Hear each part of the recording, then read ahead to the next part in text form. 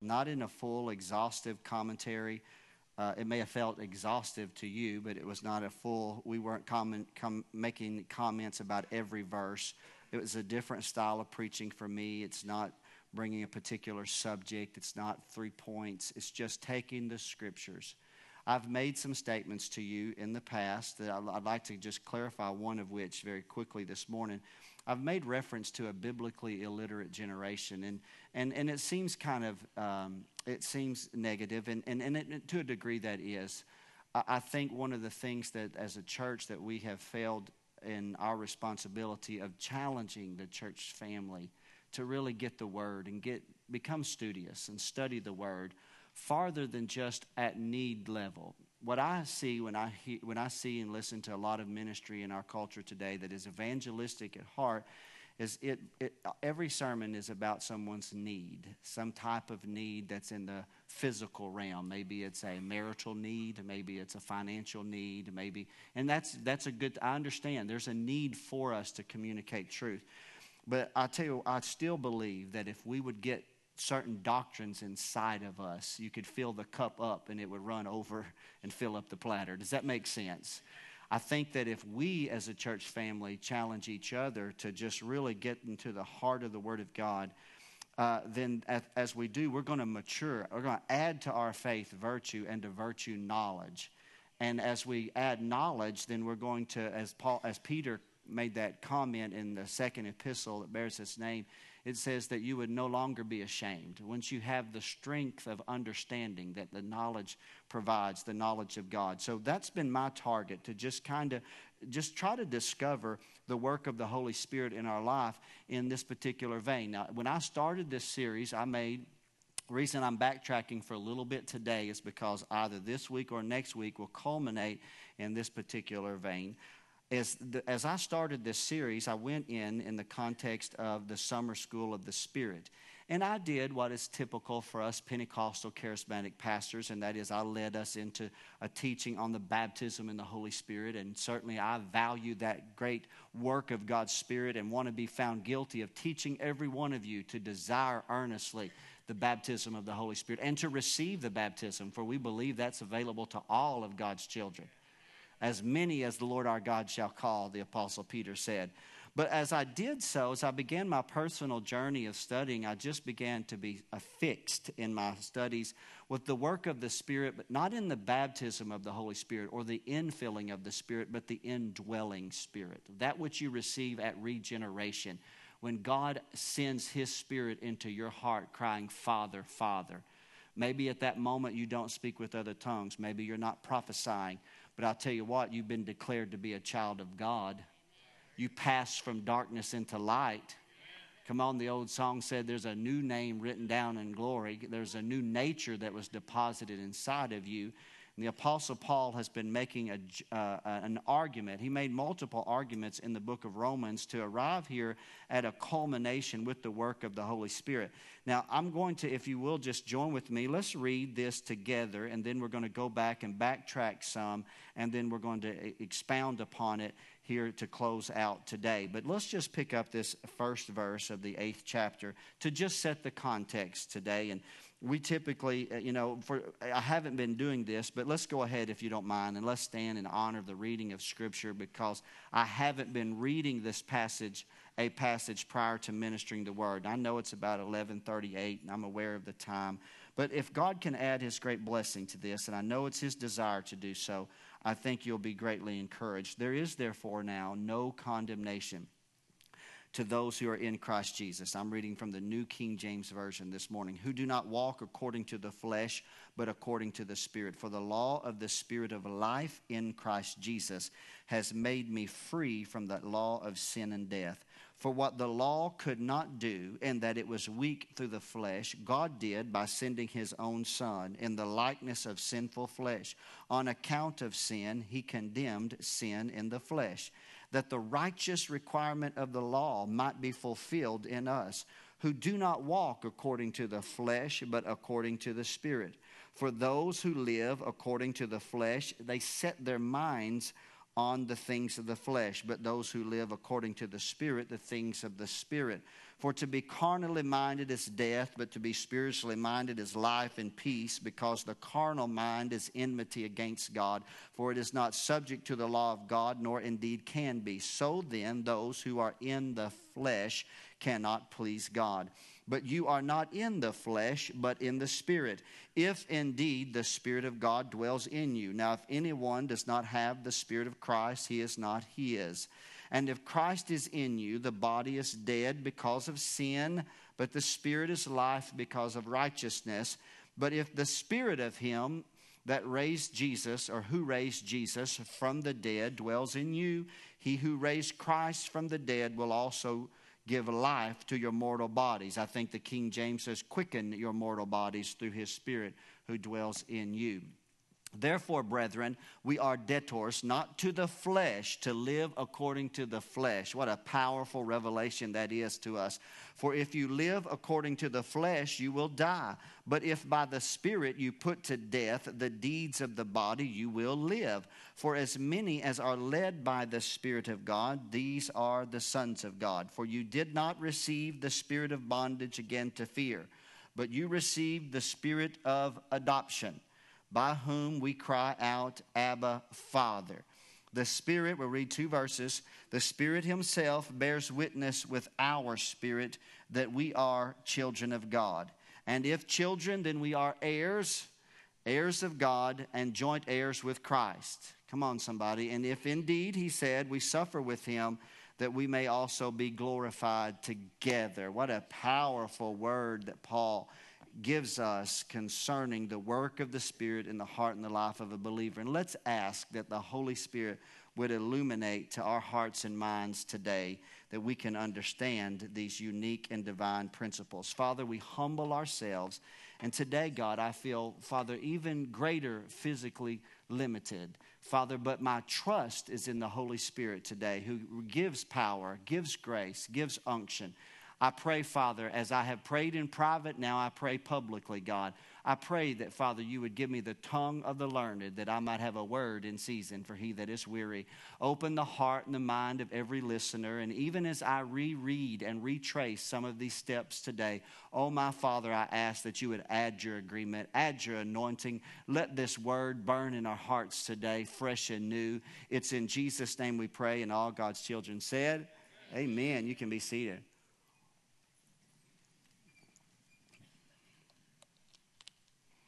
Now, if you were with me on Wednesday night, I'll probably borrow from some of the things and part of the journey that we made together, because it's important for us to arrive at this precipice that we are here at today collectively, that we put ourselves in agreement. And as the Apostle Paul has been going through this discourse in the book of Romans, certainly his great knowledge that God has given him, both through his study and through a revelation of the Holy Spirit, in the history of mankind, as recorded in the book of Genesis, is paramount. And the thoughts and things that had happened, that had transpired in the Genesis, are being brought to light once again in a fresh, whole new revelation. Because it brings to us, as we have studied this together, it's caused us to go back. We've gone all the way back to the very Genesis, back to when the Spirit of God hovered over the earth. Darkness was upon the face of the deep. God said, let there be light. There was light. God, through his creative power and ability, formed the earth. In the latter part of the 6th day, God, we don't know how. We don't know, because God was Spirit. We don't know, did his hand, we use words like that as pastors, that his hand reached down and caught hold of clay. I don't know how it was that it came to be, but for some way and some means, God called the dust out of the ground, the clay out of the ground, and he breathed into it the man that he had formed by his creative power and ability. God breathed his life, and that lifeless matter, inanimate matter, came to life, leaped up, fully functionable. Isn't that exciting to think about that? Fully functional, fully able to communicate at different realms. Once God formed Eve from his rib, he could communicate with her. He could commune with her. He could know her both as a companion and a friend and as wife. but he could also commune with angels. If angels had been walking through the garden, then Adam could have communed. Adam could name the beast of the field as he did. The scripture gives us record.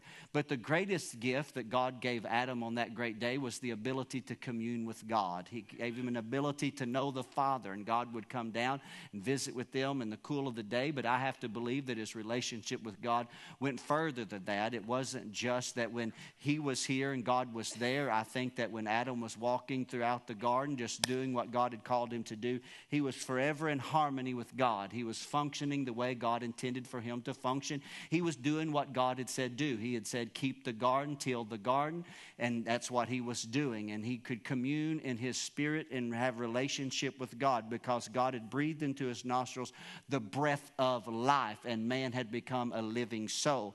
Now, our study has taken us in an ability and a hope that we are adequate or accurately discerning the triune nature of man. It is our belief, it is my belief, that God made man in his likeness and in his image. God, being triune in nature, Father, Son, and Holy Spirit, formed a man in his image and his likeness and made him spirit, soul, and body. He had a physical body, a flesh man that could walk and move and feel and touch. He had soul, mind, will, and emotions. He could communicate. He could understand. He could have wisdom. He could process. But see, God is spirit. God transcends this natural realm in which we live in today.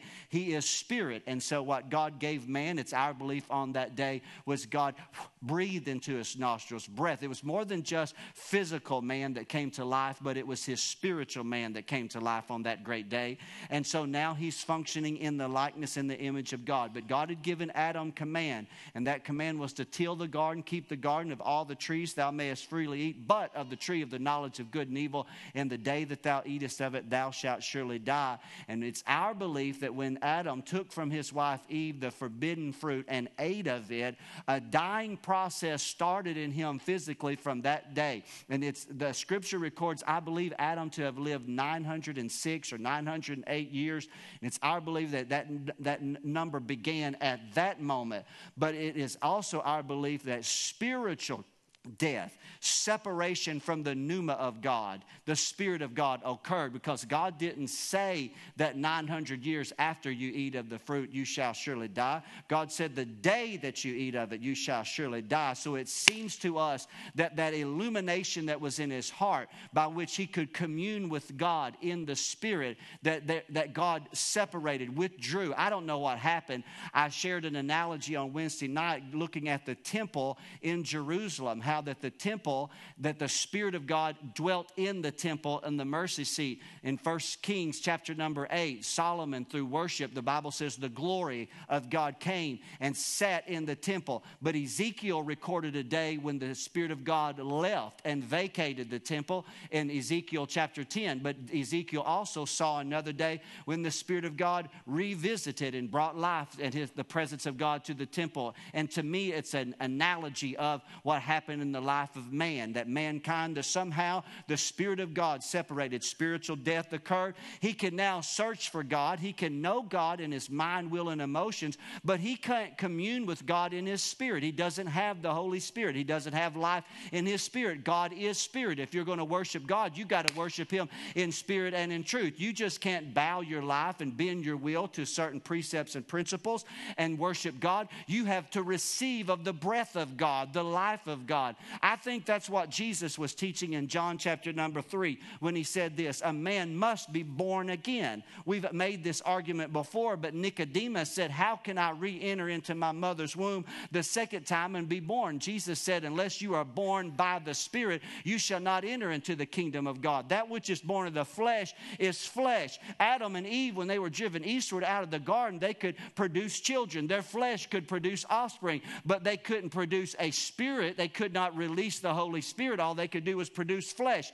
Jesus said that which is born of the flesh is flesh, but that which is born of the Spirit is spirit. And what we see in religion is man has followed and attempted to follow God or a God. They would form a God out of clay or stone. And that's what Paul was addressing in Romans 1 when he talked about the depravity of man, because religion can quickly become perverted and distorted.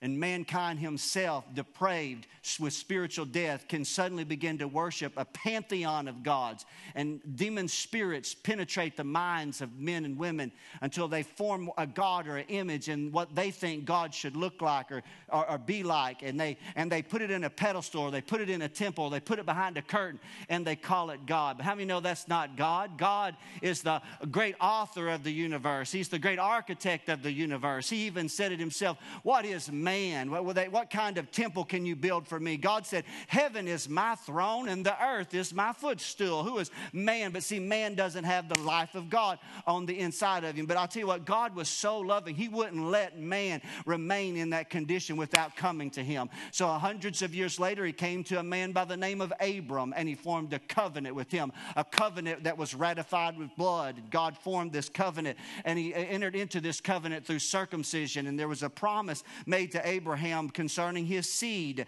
that God would cause blessing to come to the earth through his seed. And there was a great principle revealed in that passage in the book of Genesis, that righteousness would be obtained by faith. A man could be declared righteous in the eyes of God because he had been previously declared a sinner because of he had sinned in the garden. He could be spoken of as righteous by faith. It was a great principle. Time doesn't allow us to go there, but Paul addressed that in the 4th chapter of the book of Romans. But if we back up prior to that, the 2nd and the 3rd chapter, we're reminded that God, because of his great love for mankind, gave them a means to approach him through the lineage of Abraham all the way to a man by the name of Moses, who took the children of Israel out of Egyptian bondage. Y'all remember that passage of Scripture? And he brought them to the base of Mount Sinai, where God had visited Moses months earlier and promised that the people of Israel would be brought out of Egyptian bondage and that God would form a covenant with them. And there at the base of that mountain, all the people stood, and God himself, the great God that had come down in the Genesis, once again came down. And he sat on rock granite. An entire mountain suddenly burst in flame. And there were thunderings and lightnings and voices. And God spoke to man a holy oracle called the 10 Commandments. And he then later wrote those same words on stone. And Moses carried them down from the mountain. God also spoke to Moses face to face. Additional words. He said this, King James English, after the tenor of these words, I'll give you additional words. And it's called the law of Moses. God gave to mankind something holy, something that was from God, something that allowed an unholy, unrighteous man, unholy people to approach God.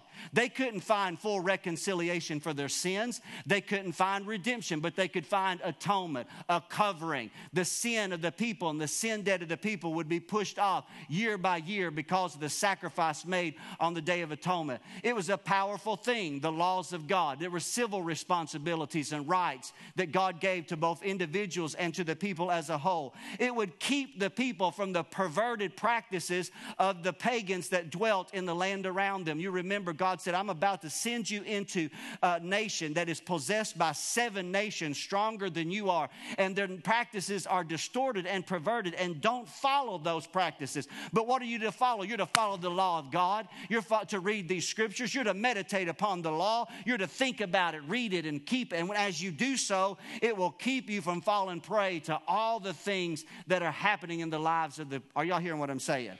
It was a powerful thing to the nation of Israel. And God even said, and we noted this several weeks ago, God even said this, God said, it will be counted to you for righteousness if you can keep it. If you can keep the law, it will be counted. It will be imputed to you the same way that Abraham. But see, the people could not or did not keep the law. And so the weakness of the law, as powerful as it was, and I'll tell you what, I'm one that I see the value of it. I've learned to value the law. I've learned to see it as a divine oracle. But what the weakness of the law is weak through the flesh, and it could not provide full redemption for someone, and it could not declare or impart righteousness into the heart and the life of an individual. It could not send the Holy Spirit to produce regeneration. It was a powerful thing. God gave it to mankind. But the Bible tells us that the law itself was contained with shadows and ordinances that would reveal the one that would come who would fulfill every prophetical element of the law itself. The Bible says in the book of Galatians, when the fullness of time was come, God did send forth his Son, made of a woman and made under the law, that he might redeem those who were under the law. So God sent forth his Son, Christ Jesus, to fulfill the promises, the precepts, the principles that had been recorded in the Mosaic law. A man called Christ came and dwelt among us. And it's a parallel. We read about it in John's Gospel, the first chapter, when the scripture says the law was given by Moses, but grace and truth came by Jesus Christ. Now, when God spoke the oracles of God, the word of God on Mount Sinai, it was the word. It was captured on a tablet of stone, and it was called the Ten Commandments. And we can, to a degree, call it the word. But in John 1, John had revelation that previous writers didn't have, because the Bible says, in the beginning was the Word was with God, and the Word was God. And the Word became flesh, not stone, the Word became flesh and dwelt among us. And we beheld his glory, the glory as of the only begotten of God, full of grace and truth. Again, the law was given by Moses, but grace and truth came by Jesus Christ. And I'll tell you what, when he came down full flesh, he came down made of a woman, made in the likeness of sinful flesh, but the Spirit of God was upon him, and he did exploits unlike any man had ever done before. Come on, somebody. And I'll tell you what, this morning, I think I'm not alone, but I'm a bona fide Jesus freak in this house today. I tell you, when I think about what he did, all that he accomplished, John the Revelator would write at the end of his gospel that if the world, could ever write down everything that he did in 3.5 short years of ministry, the world itself would begin to tilt on its axis because of the volume of books that would be written about this one man, Jesus Christ. Hallelujah. And I thank God for his work that he lived and exhibited among us, because he displayed the love and the power, and he displayed a knowledge of the God that wasn't being taught by the scribes or the Pharisees. He taught about intentions of the law. Sometimes he taught about principles that even exceeded the law. Didn't he even look back at some of the laws and say, well, now, didn't Moses say this? But in the beginning, it was this way.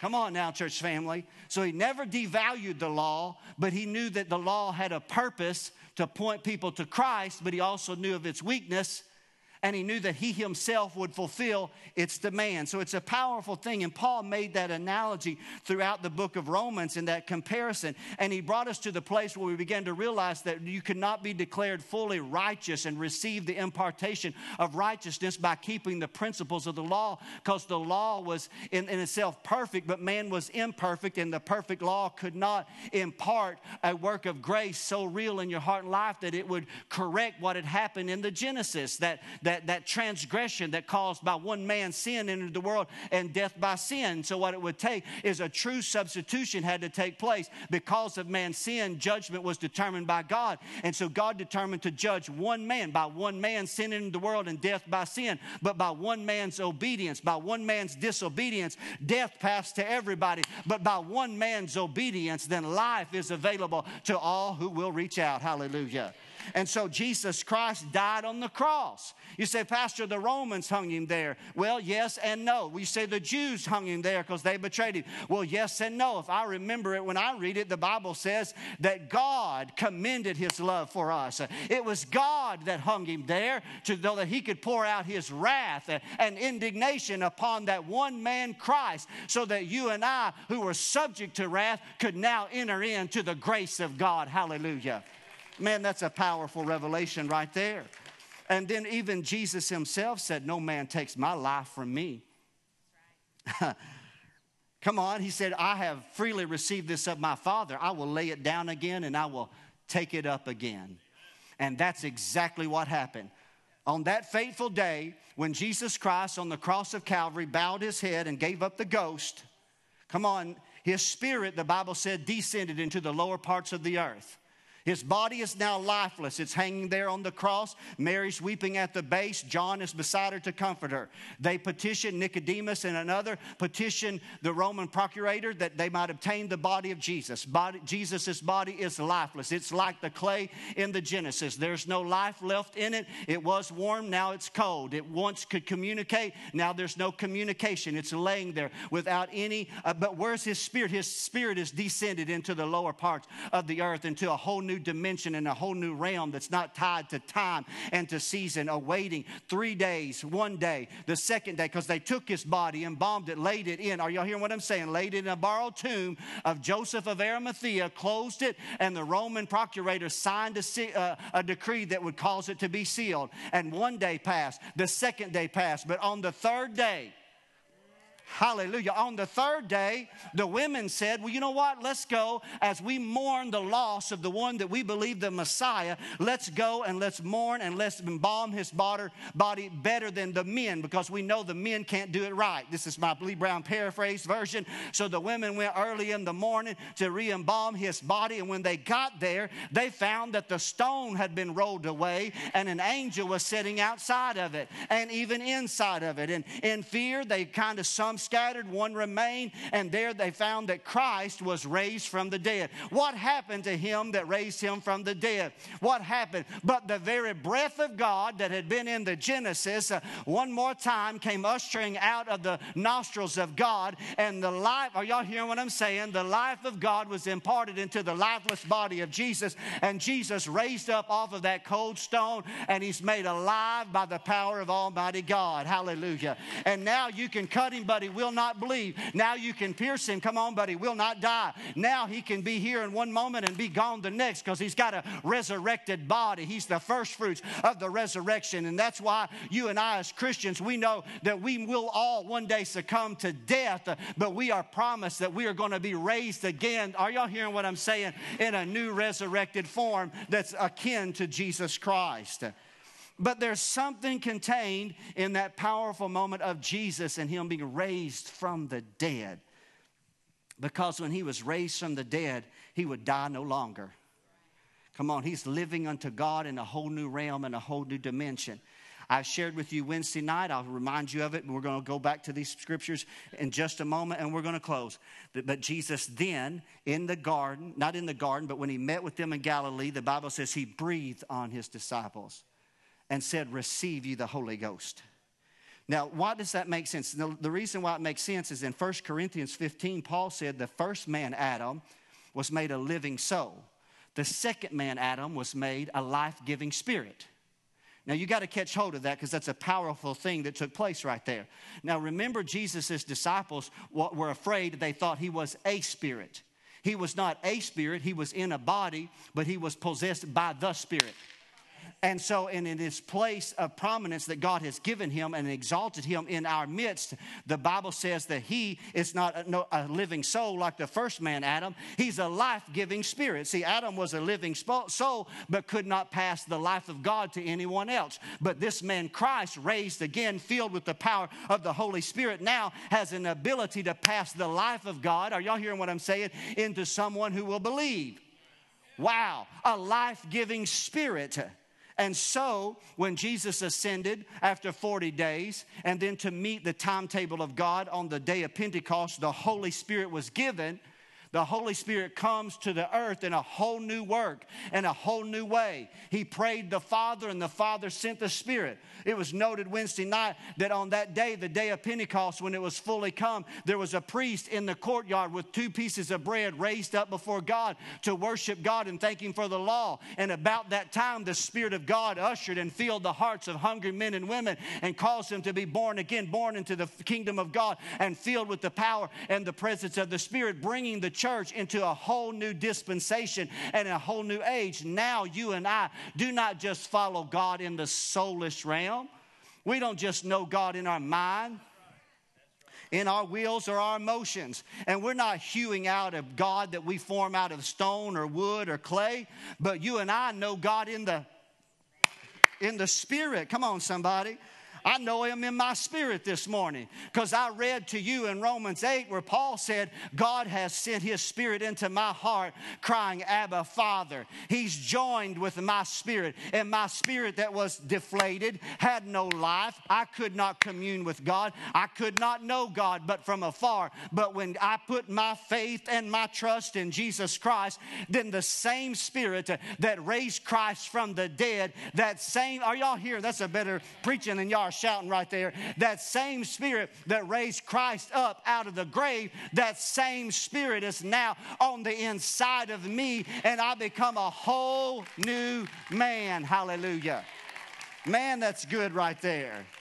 And so, church family, what it's confirming to you and I here today is that when God formed you and reformed you and made you regenerate, I'm telling you, you became a whole new creation. This is a different entity than what you used to be. You say, Pastor Brown, but I look the same. Well, the outer shell, the outer man is still subject to that penalty of sin, meaning that there is death that occurs. The outward man, Paul said, is perishing. But the inward man is renewed day by day. And even the Holy Spirit gives us a promise that one day the final victory will be over death itself.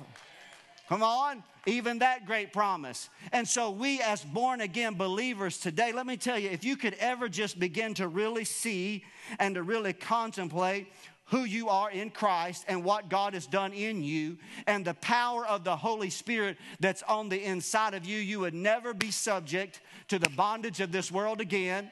You would never be subject to the law of sin and of death.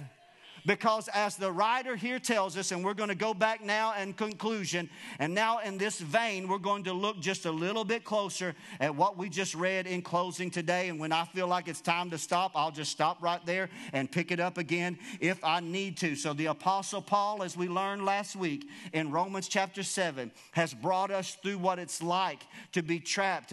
An unregenerate man who doesn't have the Holy Spirit, but has a desire to do good, but the craving appetites of his flesh are always dominant. He even called it a war. 23rd verse, 7th chapter. He said, I see a war that's going on. And he said, it's warring. My flesh is warring against my mind, my heart. He said, in my heart. Now remember, he's talking like an unregenerate man that's followed Judaism, that had a desire to serve God, a desire to follow God, but had sought righteousness according to the law. And there was no impartation of righteousness and no quickening of the Holy Spirit according to the law. He said, I find myself in this war.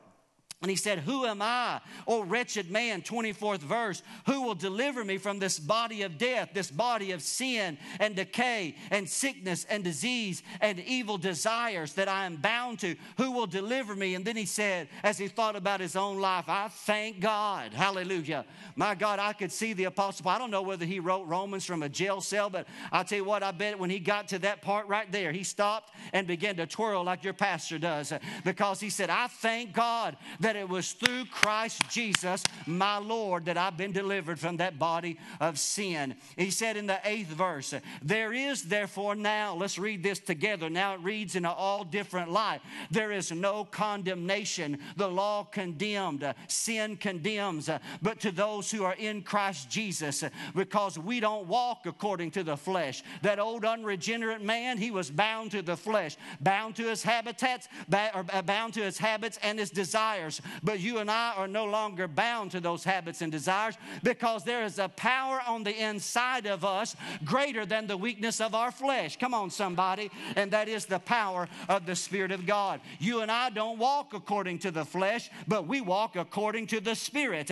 For the law of the Spirit of life in Christ Jesus has made me free from the law of sin and death. Hallelujah. Look at this 3rd verse. What the law could not do, it was weak through the flesh, God did. What the law couldn't do, God did. What the law could not accomplish, God did. What the law was incapable of accomplishing, providing righteousness and regeneration, God did by sending His own Son in the likeness of sinful flesh. On account of sin, He condemned sin in the flesh. Look at this. That the righteous requirement of the law might be fulfilled in us who do not walk according to the flesh, but according to the Spirit of God. Now, hallelujah. The reason why, let me talk to you about this before we go further, and I'll start closing in a few moments. But let me say this. This fourth verse has so much power in it because Paul is writing in the 7th chapter about a man that's wanting to walk righteously according to the law, but always finds himself unable to do so. He wants to do right. He's trying to do right. He's trying to love his brother. He's trying to keep the precepts and the principles of the law, but he finds himself incapable of doing so until the Holy Spirit comes in. And then he finds himself able to do what he previously could not do. Isn't that powerful today? Look at this. For those who live, listen, if you live according to the flesh, that's a result of you having set your mind on the things of the flesh. That's a result of you being unregenerate. Because if you are unregenerate, listen, you will live according to the flesh. There's no religion that can fully contain the sin that's contained in your flesh. There's no religion that can. Now, you can discipline your flesh. Religion can cause unrighteous man to live a disciplined lifestyle. But it doesn't produce righteousness, and it doesn't release the Holy Spirit to produce regeneration. Are y'all hearing me today? Look at this. But those of you who live according to the Spirit, how many of you say, I'm living according to the Spirit because the Spirit of Christ dwells on the inside of me? Then he would say this. He said, then you will live by the things of the Spirit. You will walk in the Spirit. To be carnally minded is death, but to be spiritually minded is life and peace. The carnal mind, look at this. He's comparing, once again, two different peoples. The carnal mind, carnal man, unregenerate man, lost man, even religious man is enmity against God. His carnal mind is enmity against God. It is not subject to the law of God, nor indeed can be. Those who are in the flesh, they cannot please God. Wow, look at this 8th verse. If you're in the flesh, you cannot please God. But you are not in. Think about this. And there's such a revelation. Now, wait a minute, Pastor Brown. I have flesh. But I'm not in the flesh in that context. I'm in the Spirit. Because the Spirit of God, what does He do? He dwells in me. He dwells inside of you. God has chosen you as His habitation. Come on, He sat on the throne of your heart as He used to sit on the mercy seat of ancient Israel. Now He abides in your heart. And when His Spirit came in, His Spirit joined with your spirit. 1 Corinthians 6 says that you are one with the Lord. You are one in spirit with the Lord.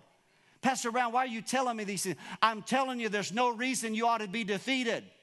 There's no reason you ought to be downcast, disheartened, bound by sin, dominated by the weakness of the flesh. Because the same Spirit that went into that borrowed tomb and brought Jesus out of the grave to newness of life, that same Spirit went into, that same Spirit went into your heart and raised you up as a new man or a new woman in Christ. And so you have the Spirit of God and you are His. And now you understand with greater clarity why in Romans 6, verse 14, when Paul said, sin shall not have dominion over you, for you are not under law, but under grace. Wait a minute. I've been taught that grace was just, and to a degree, a pardon for my sin. No, grace would allow God to breathe once again into a man the Spirit of God to empower him to do what he previously could not do. Are y'all hearing what I'm saying? And so you got the Spirit of Christ and you're declared to be His. Daryl, join me on the platform. There's no good place to close, but people are going to start reaching for old hymn books to throw at me. And if Christ is in you, the body is dead because of sin, but the Spirit is life because of righteousness. But if the Spirit of Him who raised Jesus from the dead dwells in you, come on. If the Spirit of Him who raised Jesus from the dead dwells in you, He who raised Christ from the dead will also give life to your mortal bodies through His Spirit who dwells in you. We know there's a depth to that verse of Scripture. On one level, it speaks of the resurrection. Yes, it does. We understand that there's going to be a quickening one day. Mortal will put on immortality. Corruption shall put on incorruption. Come on. We understand that that's not the heart of the verse. The heart of the verse is this, is that now, because of the Spirit of God living on the inside of me, I can now bring my body subject to the King who resides on the inside of me. I can yield and bend and come alive. The same instruments Paul had previously said in the 6th chapter of Romans that I used to yield as instruments of sin. Now I can yield them unto God. Now I can present myself, my mind, my faculties, my hands, my heart, my thoughts, all that I am. Once again, I can walk with Him and talk with Him. I can fellowship with Him. I can go where He says go. I can do what He says do. I can be who He says I am. Are y'all hearing what I'm saying today? All because of the Spirit of Christ that's on the inside of me. He's quickening my mortal body. Yes, in one sense, I know it's dying, but on the other sense, it's living unto God. I used to live for myself. I used to live for my appetites. I used to hurt and harm people. I used to steal. I used to be a fornicator, an adulterer, or a drunkard. I used to do all these things, but now in Christ Jesus, I put those things all away because of the power of Christ that's on the inside of me. No longer bound to those dictates or desires. The war that used to wage on the inside of me, that I always found myself being brought subject to that sin that was in my flesh. Now, every day, I rise up in the power of the Holy Ghost, and I put to death those carnal desires, and I declare that I am a child of the Most High God. Are you hearing what I'm saying today? Therefore, brethren, let's conclude once again. We are debtors, not to the flesh, to live according to the flesh. If you live according to the flesh, what's going to happen? You will die. But if you have received the Spirit, daily you will put to death the deeds of the body. Put those desires to death. You will what? You will live. For as many as are led by the Spirit of God, who are they? These are the sons of God. You are a son or a daughter of Christ. You did not receive the spirit of bondage again to fear. You weren't brought into the bondage of the law, and you've been released from the bondage of sin. But you've received the spirit of adoption, by whom we cry out, Father, Father. Abba, Father. For the Spirit Himself, let this happen in your heart today. For the Spirit Himself does what? He bears witness with our spirit that we are what? We are children of God, empowered by the Holy Spirit to do what we previously cannot do or could not do. Does that make sense to you at all here today? As I close here today for just a moment, all I can do on a Sunday morning is scratch the surface of the depth that's contained in these passages. To hopefully, through the little revelation that God's given me, it inspires you to study. For in your study, you will begin to realize of the most amazing of all facts, and that is, God has sent His Spirit into your heart. This regeneration miracle is the greatest of all miracles. It's greater than a blind eye in the natural being opened. It's greater than a crippled man being made whole. When an unregenerate person trusts Christ as their Savior, and God sends His Spirit into their heart and declares them to be a child of God, the greatest of all glory belongs to God. There's nothing like it. And by that Holy Spirit who dwells inside of you, you can now live holy.